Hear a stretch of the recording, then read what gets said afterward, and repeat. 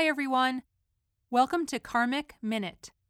These are shorter pieces that I want to share with you right away, right when they're on my mind, right when I feel the need to ponder a topic or discuss something that just occurred.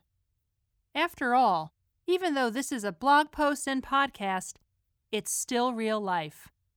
Think of KARMiC Minute as a peek into my journal.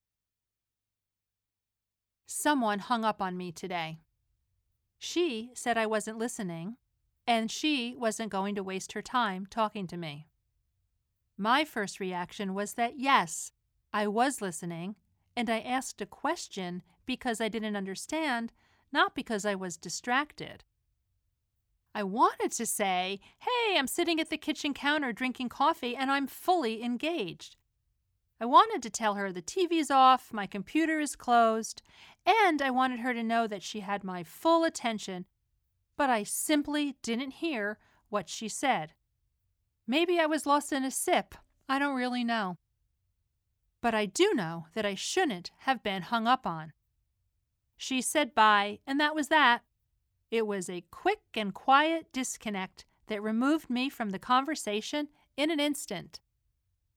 It felt final, like I had no opportunity to continue, either to repent or revolt against what I saw as a one-sided door slam.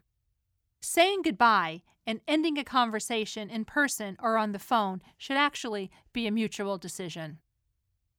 But I was ready to apologize nonetheless before I was hung up on. I was willing to take responsibility for how I made her feel. But at the same time, it kind of bothered me that I felt this way. Saying I'm sorry didn't feel like the right words because I actually wasn't really sorry. I wondered if my urge to apologize was actually passive-aggressive. Was my potential I'm sorry just a nicer way to express my displeasure at the wrong turn the conversation took? I felt conflicted. I thought about the words I'm sorry and how often they can backfire, causing the apologizer to be seen as the aggressor. When we unnecessarily say I'm sorry, it comes off more like indifference or exasperation. Apologies should not be reluctant. They need to come sincerely and naturally from the heart. So the thought I want to leave with is this. The next time I fall into the bad habit I have of saying I'm sorry as a way to show how exasperated I feel, I'm going to say I love you instead. This way, I'll always stay on the giving end of a conversation, not just the receiving end.